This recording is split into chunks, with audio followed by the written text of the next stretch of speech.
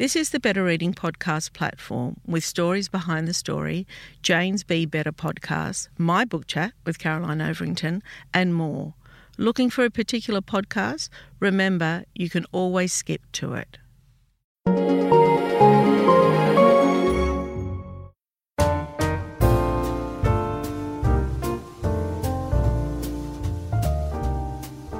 Welcome to the Better Reading podcast, Stories Behind the Story, brought to you by Belinda Audio. Listen to Belinda audiobooks anywhere, everywhere.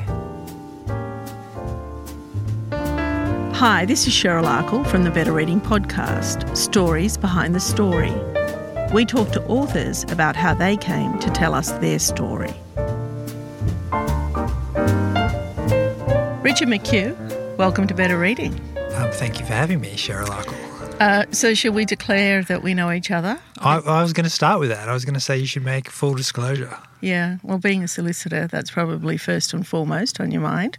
Well, if I was a solicitor, it would be, but because I'm a barrister, it's the second thing that occurs to me. Okay, all right. I got it. Okay, so Richard and I have known each other because, well, through a friend, but also I represent you. I'm your agent. Am I your last client? You're my last standing client. No, I've still got my Jocktober. Oh, you have got my Jocktober? Yeah. I only keep favourites. No, that's not true. Some people have moved on. Now, Richard is a Sydney-based barrister, not a solicitor, and an author who has previously worked in London and New York. In 2015, he published his debut novel, Charlie Anderson's General Theory of Lying. His new book, it's called The Cutting, is a darkly humorous novel about modern Australia and what it means to be a good person.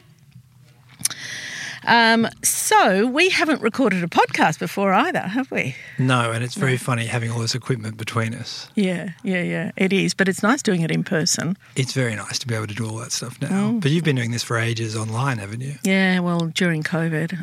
I mean, it's been good and bad. I've had access to authors I wouldn't have had through Zoom, but it's very nice to have people in person. I want to talk about the path to publication first, about how your career started, and you've got a really lovely story of writing a book and submitting it to a prize. So go right back to when, because being a barrister is a considered decision, and I'm wondering if being an author is as considered. That's where I'm going with this. I think being an author is more of a compulsion than a considered decision. Good answer, yeah. I think what started for me, this is a terrible confession to have to make, which was that what set me on the path of being an author was that one of the books we had for the HSC was a Tim Winton book.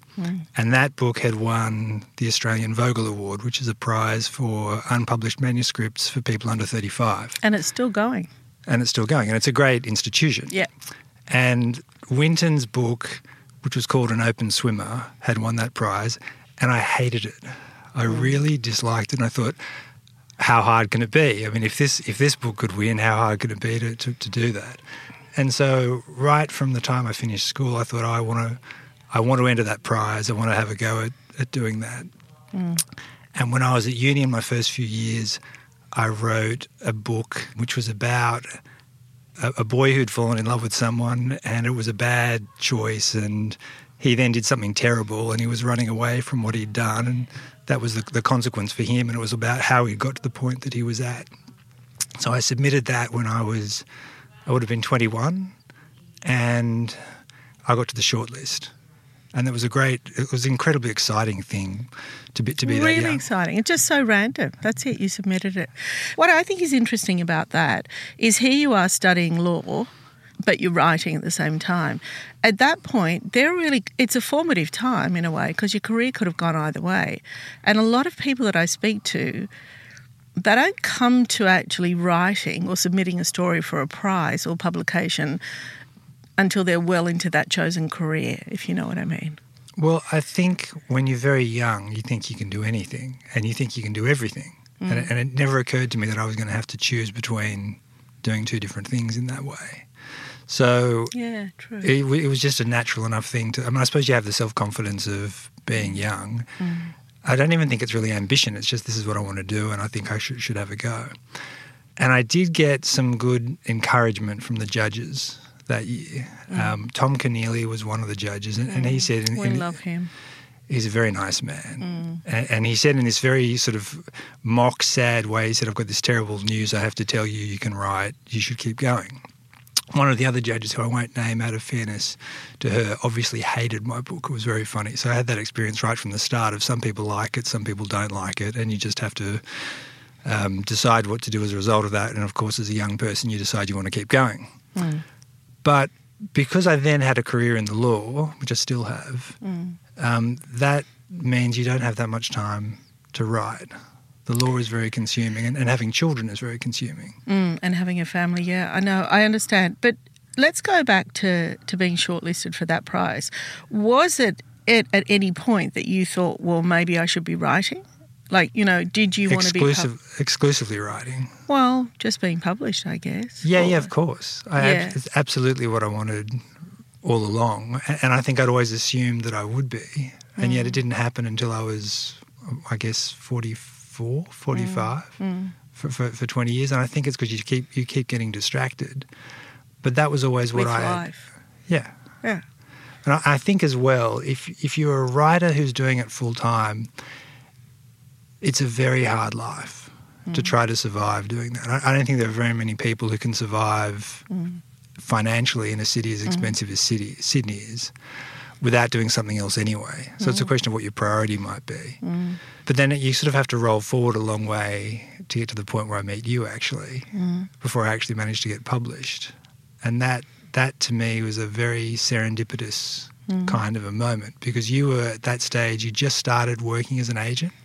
And you were looking for more people. I was looking for stories, yeah. And we had this mutual friend who was the only other person who had read the 30 pages that I had written of the book that ended up becoming the first book I had published. And she put us together and we had lunch. And do you remember what you said to me? That lunch was very funny, because I was complaining to you that nobody writes about my social class, that we don't appear in fiction. And do you remember what you said? Because we don't like them? It was close. It was close to that. You said because as a social class you're not very interesting. Yes. And after that I thought, right, I'm desperate to make... And I said that to you at lunch. Yeah, you said that at lunch. At the same time you said, but I'm interested in being your agent. Yes. And then I thought, okay, well, now I've got another 300 pages of this book to write. I'm going to try to make my social class as interesting as I can. I remember when I first sent that out to the publishers, the interest I got was phenomenal, actually. It really piqued people's interest. And I want to talk about this because The Cutting has the same kind of people. And it's really interesting because the proof copy of The Cutting's out, and where I've loaned it to friends to read it, they've said to me, I don't know if I want to read this because I don't like these types of people. It's because they're not written about all that much, and yet every person has come back to me and says, wow, I love this book. Because people think that they only want to read about people they know or people like them. Well, I think I tried to make this a broader social novel than the last one. The last one had two main characters. One of them was a consultant. The other one was a banker. So you only have to say that and people don't like them straight away. This book I tried to have a wider range of people in it. One of them is a young engineer. One of them is a refugee activist.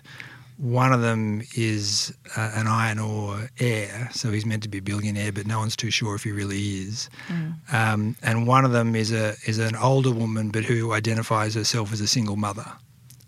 All of them do bad things, and all of them do things that I think you can imagine somebody that you know was doing the things that they do. And to me, a large part of the point of writing a book is the compassion that you feel for people when they do bad things. And I guess that comes back to your point about, well, people read about them and find them interesting and see what happens. But you did make the point right at the start about whether people get what they deserve. I can't remember how you put it a minute ago, but it's whether or not people end up receiving what the reader wants them to receive. What they deserve. Did you watch Succession? Yeah, of course. And It's reminiscent of that in a way. I was in San Francisco a couple of months ago and I was arguing with my friend about that, and it was so compelling as a series. And I don't know, I mean, you and I haven't spoken about this. What was compelling for me is that every character was awful, and the reason why I kept watching, and I think this is part of who I am and my nature, is I wanted someone to come good at some stage. I wanted the daughter to come good at some stage. I wanted the nephew, the cousin, and it never happened, but I was mesmerised, and I didn't like any of them. But that's what makes it brilliant television, because normally as a show goes on, the more you know about the characters, the more sympathetic you feel towards them, but in Succession you don't. No, you don't. I mean, Shiv Roy, who's the daughter. That's right, Shiv, yeah. She kind of becomes more monstrous as the show goes along. That's right, yeah. But the writing is fantastic in that show. But you're drawn to that, and that takes me back. It's kind of like the people you write about, isn't it? Yeah, I think that's a fair. I mean, I don't think people doing nice things is necessarily interesting to read about. I mean, people doing bad things and the way they react with each other and what motivates them to do bad things and how they respond to the bad things they've done, to me, is a much more interesting story. I agree with that. However, in storytelling, there's always, you've got to find a place where you've got some respite from those bad people in the arc usually. And usually it's somebody, one character or two characters that you might like and you might empathise with. But in Succession, there isn't those. And really, in yours, there kind of is and there kind of isn't. Yeah, I would say that these people are not relentlessly bad. No. And they're not relentlessly unattractive, and they at different points. Oh, none of them are, what, in looks? No. Oh, in behaviour. Yeah, because none of the Succession people are unattractive either. No, they're all very pretty, really. They're beautiful, yeah. No, what I meant was much more, I think my characters are doing bad things but also doing good things. They're simultaneously... But are they doing good things for good reasons? Well, that's the question. Yes. With all of them. They're all motivated in different ways to do things where even when they're doing something that you think is probably a good thing, you have to wonder why they're doing it. What the motive is, yeah. But I just think people are like that. People, not everybody, but lots of people have mixed motives. And what was more interesting for me actually in doing this book was, in the first book, I tried very hard to make it as realistic as I could. And what I found, and this shows a naivety on my part, I suppose, what I found shocking about it was, after I'd written it, was that what people want in their fiction is fiction. They want the bad people to be punished. They want the good people to be rewarded. To get their comeuppance. And at the end of the last book, the main character who had done a series of bad things, I remember my publisher said to me, he's got to lose one or the other of his job, his wife, or his girlfriend. And in the end, he kind of manages to claw all three of them back together. And people hated that. To me, that was the most realistic ending of the people that I know in the world that I'm in. That seemed to be by far. I wonder if we would have a different approach to that book now, post-Succession. Maybe. So I want to talk about your life as a barrister. Remind me again, what comes first? Do you finish law school and then what do you be? You finish law school. Your choice in the law for almost everybody who finishes as a lawyer is to become a solicitor first. Right. And then some people, if they wanted to do the courtroom advocacy, they then end up becoming barristers. I skipped the solicitor part of it because I didn't feel like doing that. And that means when you start out as a barrister, you've got training wheels on. You don't know what you're doing. You're incompetent. It's pretty dangerous, actually, to have people who don't know what they're doing running around. So if you have I can imagine. If you have any sense about it, you treat it as a learning experience. Yeah. And I was 26 when I started as a barrister. Yeah, wow. And then I thought I'd been doing it for about a year, and the woman that I'd fallen in love with had gone overseas, and I thought, I'm not sure I want to do this, and I think I'd rather be overseas. And so I ended up studying in America for a year and living and working there. And we had a baby over there and then came back to Australia, and we had no money and a baby, and all our friends had started buying apartments, and it was a very strange experience to be 30 years old and like teenagers with a baby. It was really quite a weird experience. And I went back to the bar and kept going on the path that I've been on in my legal career ever since. And that woman you've still got, well, you've had more babies with. We had lots of babies. I'm Sandra, and I'm just the professional your small business was looking for. But you didn't hire me because you didn't use LinkedIn Jobs. LinkedIn has professionals you can't find anywhere else, including those who aren't actively looking for a new job, but might be open to the perfect role, like me. In a given month, over 70% of LinkedIn users don't visit other leading job sites. So if you're not looking on LinkedIn, you'll miss out on great candidates like Sandra. Start hiring professionals like a professional. Post your free job on linkedin.com/people today. Many of us have those stubborn pounds that seem impossible to lose, no matter how good we eat or how hard we work out. My solution is PlushCare. PlushCare is a leading telehealth provider with doctors who are there for you day and night to partner with you in your weight loss journey. They can prescribe FDA-approved weight loss medications like Wegovy and Zepbound for those who qualify. Plus, they accept most insurance plans. To get started, visit plushcare.com/weightloss. That's plushcare.com/weightloss. Tell me about your upbringing. I just want to know what I'm getting to here, and you'll know this, is I want to know how you know these people.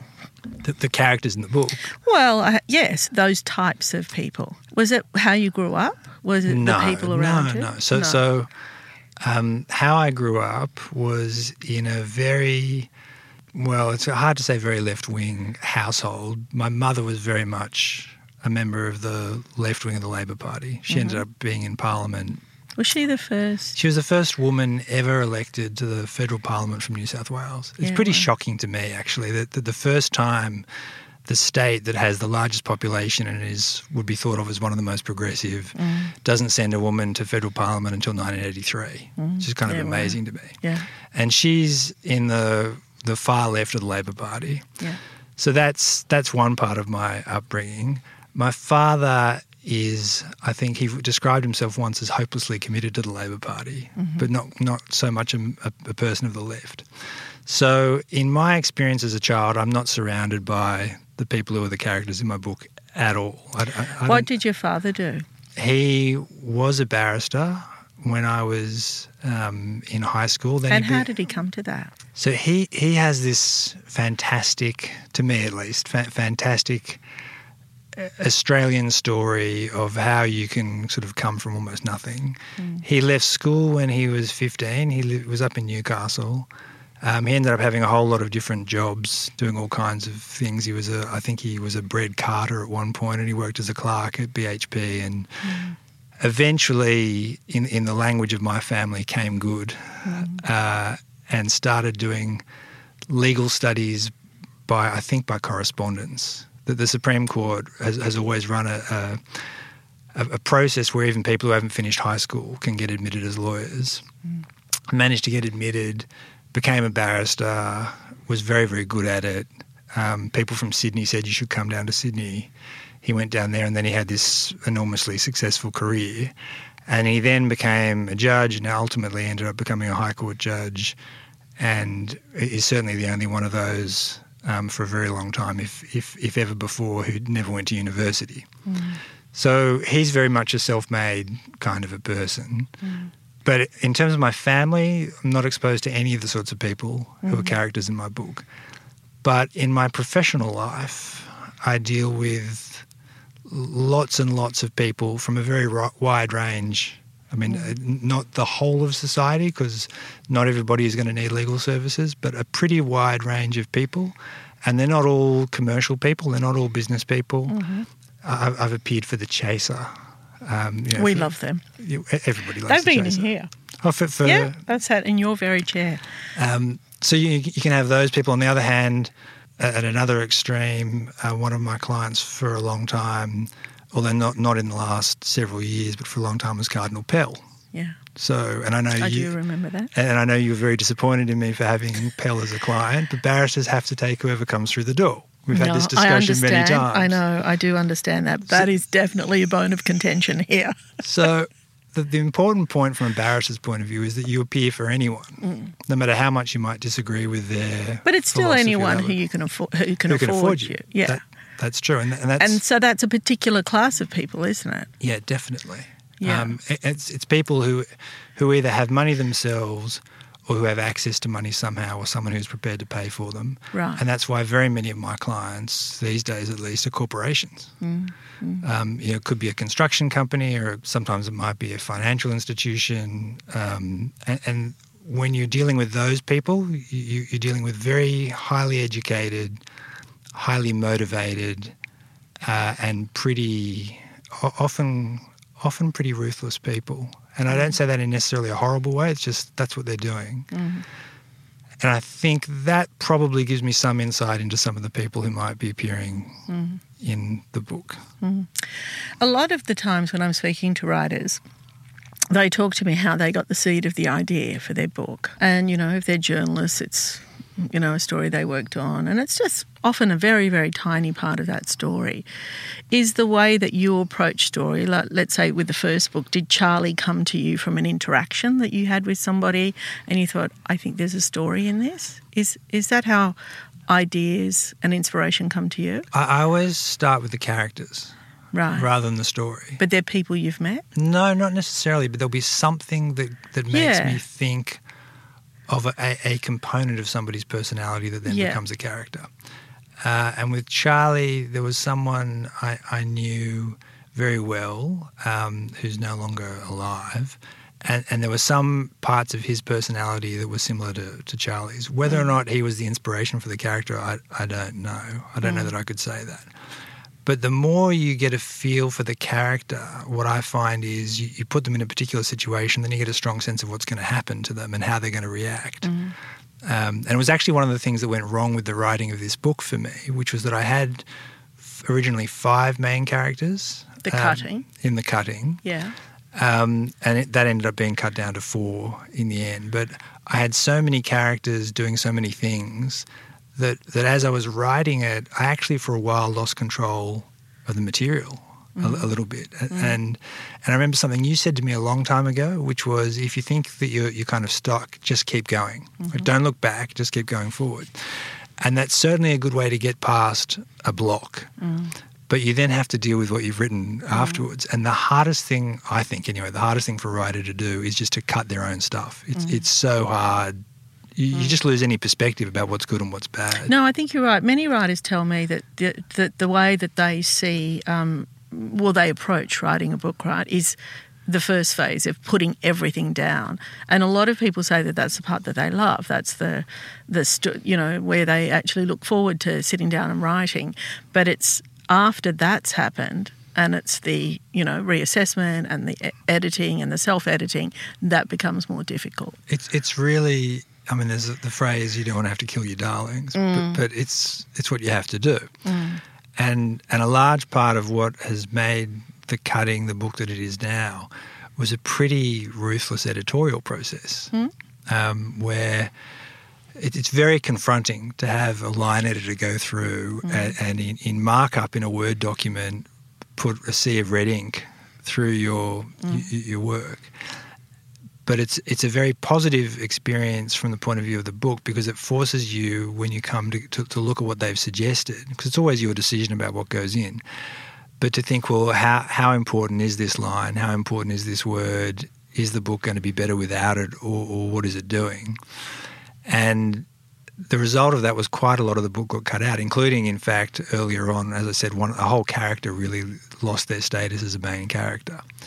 And it makes it tighter, and it makes it, I think, more readable, punchier, the pace is better, but it's really not a pleasant thing to have to do as a writer. I mean, I don't know what your other writers say, but I hated that. I absolutely hated having to do that, even though it makes the book, I think, a better book. Absolutely. I don't think, and I think you and I have spoken about this, I haven't spoken to a writer that after that process hasn't valued the process, if you know what I mean. Like when you first get that and you open it up, when you first get that document, you open it up, you're in shock. But afterwards, ultimately what you want, what the editor wants and what the publisher want is just a great story. Well, I think... And that's how you get there. I agree overall with that, but I'm not sure that there aren't slightly different imperatives sometimes, because from the writer's point of view, you're wanting to express something, in my case, about the society I live in. And that doesn't necessarily always make for a great story. I mean, it may or may not. So I think there's a tension between those two things. I think they converge and you end up in the place you described. But I mean, you remember when I was doing the edit of this book, which would have been, that was really last year and the start of this year. I remember taking a call from you. And I was just saying, I was hating it. I was absolutely hating it. But I don't know. I think that it would be 90% of people would feel the same way. 90% of writers would feel the same way. Well, I'll tell you another funny thing, though, which is in my day job as a barrister, I'm correcting and changing other people's work, but nobody ever touches anything that I do. And if your suggestions, they wouldn't dare. It's what, they don't touch them, or they don't... They take them on. Somebody has to be the captain of the ship. Yeah. And I'm the captain. Yeah. So you listen to what other people say, you take it in, but ultimately you make a decision. Yes. That's the structure of what we do. Yeah. So you're not used to being second guessed by somebody coming along months later and saying, nah, got to get rid of this, got to get rid of that. And that might be the problem, why you hate it so much. I want to talk about the difference between your day job and your writing career and how that works out for you. Is it a stop-start process? Are you the kind of person that gets up at 5 o'clock in the morning and writes for 2 hours before you start work? Or are you I'm immersed in a case, I'll write late? How does that play out for you? I've never been able to understand how people can get up and write for 2 hours in the morning and then go and do something else. Because to me... A lot of people do. I mean, maybe it's the only way they can find the time to do it. Yeah. But for me, it would be completely impossible, because when you're writing a book, you're so immersed in the characters and the world that they've created, and the world becomes very real to you. Like you have to care about it. You have this very strong... live in it. You have a hugely emotional reaction to the characters you're writing, which is bizarre because you're making it up as you go, but it has this reality for you that is, I think, essential to the process. And I just don't think that's a switch that you can flick on and off. So what I have mostly done is, because I get a lot of flexibility in my own time as a barrister, you can control how much work you do within limits if you plan around it. What I tend to do is disappear for a week, try to go somewhere where there's no interruption, no interference, and just work for a week. And you might write 10,000 words, 12,000 words, which is a lot to write in 4 or 5 days. Do you give yourself a target? Like when you've got a week off, do you say, okay, this is it, I'm going to knock over 20,000 words? Not a word target at all, but there'll be something you're trying to achieve. You want to get to the end of a chapter or whatever. Right. And what I found, particularly with the first book, I had about 5 or 6 of those weeks that were very intense, and every single time it was 12,000 words, 15,000 words. I think the most ever was 16,000 words, which is a huge amount to write. And one of the really strange things, because you'd think that speed doesn't necessarily equate to quality, but in fact, when it's going well, it comes very easily and you can write a lot. And when you're struggling, you don't get much done. It's this weird experience that sometimes it just flows out of you. So that's the way that I've tried to write. And it's quite good to have the pressure of, because if you take off and go somewhere for a week, you've abandoned your family, you can't mess around. It's too much of an indulgence. You can't come back with nothing. No. It's a very self-indulgent thing to do. Yeah. And I'm lucky because I'm in a well-paid job. I can take the week off. I can control the time. But even then you have a responsibility to other people. So I find that's the best way for me to write. With this second book, I think I said before, I kind of hit a point where I lost control of it. And something I'd been wanting to do for a long time was take a bit of a break, like a longer break from the law. And it took us a couple of years to plan because you had so many cases that you're in, you kind of have to wind them down. But in 2018 and 2019, 3 of us, that's my partner and one of our children, went and lived overseas for 8.5 months. And I took that as an opportunity to try to finish this book. And I got very close to finishing it when I was there. And I found that because you didn't have the pressure of a week of having to write, I was less productive and I was less focused in doing it. I mean, I had a lovely life. It was fantastic. Good fun, but I didn't achieve nearly as much as I would have, I think, if I'd been under more pressure. So do you think that that's what makes you tick, the pressure? Yeah, it's certainly the way I'm trained to perform as a barrister, because being a barrister is a lot like doing an exam every day you're in court. You have to cram all this information in. You often are up working late into the night or all weekend or whatever, and then as soon as the case is finished, you should forget about it. So it's a very pressured kind of environment, and that's the way I'm used to working. I think if I had a less pressured day job, I might have had a different approach to writing, but it's just the way I think. I don't know if I said this to you, but I wasn't sure after Charlie Anderson. I wasn't sure whether you'd write another book. Yeah, and I think you said that. I remember you asking about it. I did say that. So 7 years later, here you are, and it's not like you took a length of time off, did you, between books? You actually started writing the next one quite quickly. Yeah, I started writing the next one, I think, in 2015. I think it was... Yeah. But, it really comes back to what I was saying before. You have all of this enthusiasm, and it's a classic story of the second book. Like, everyone always talks about the second book being more of a struggle or more difficult or whatever. I think it's that sense of having lost control of the material. And I had ambitions for this book in the sense, not in a personal sense, but what I wanted the book to be about. And trying to keep that under control was a real challenge. And I think if I hadn't had the time to go overseas, I don't know if I would have finished it. And then you have finished it, and it's wonderful. But I think you might have said to me a couple of months ago, you don't know if you'll do it again. Now I know that you will do it again. Yeah, that was in the middle of a very bad edit. That was. You said, that's it, I'm done, I'm out. But it seems to me that writing doesn't ever finish. No, if you're the sort of person who wants to tell stories, and to me, I'm very interested in telling stories about the society that I live in, like about now, not historical novels. Like, I can't really imagine writing that. No.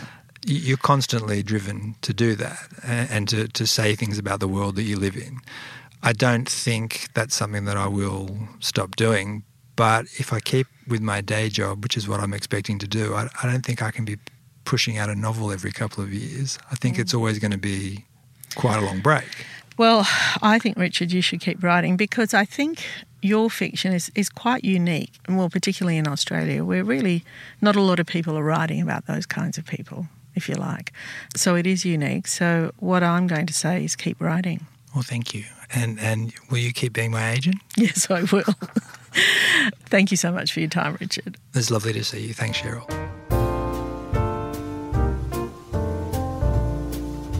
If you'd like more information about Better Reading, follow us on Facebook or visit betterreading.com.au. This podcast is proudly sponsored by Belinda Audio. Belinda audiobooks are available on CD and MP3 from online booksellers and bookshops everywhere, or you can download from Audible, Google Play or the iBook Store. We've also created our own app called BorrowBox that's available from both the App Store and Google Play. All you need to do to get it working is to download the app, join your local public library, and you'll gain access to the world's best collection of ebooks and e-audiobooks available for you to loan on your phone or your personal device. Belinda, we're here to enable you to escape, imagine, grow, and be inspired through the power of storytelling. Belinda Audiobooks. Anywhere, everywhere.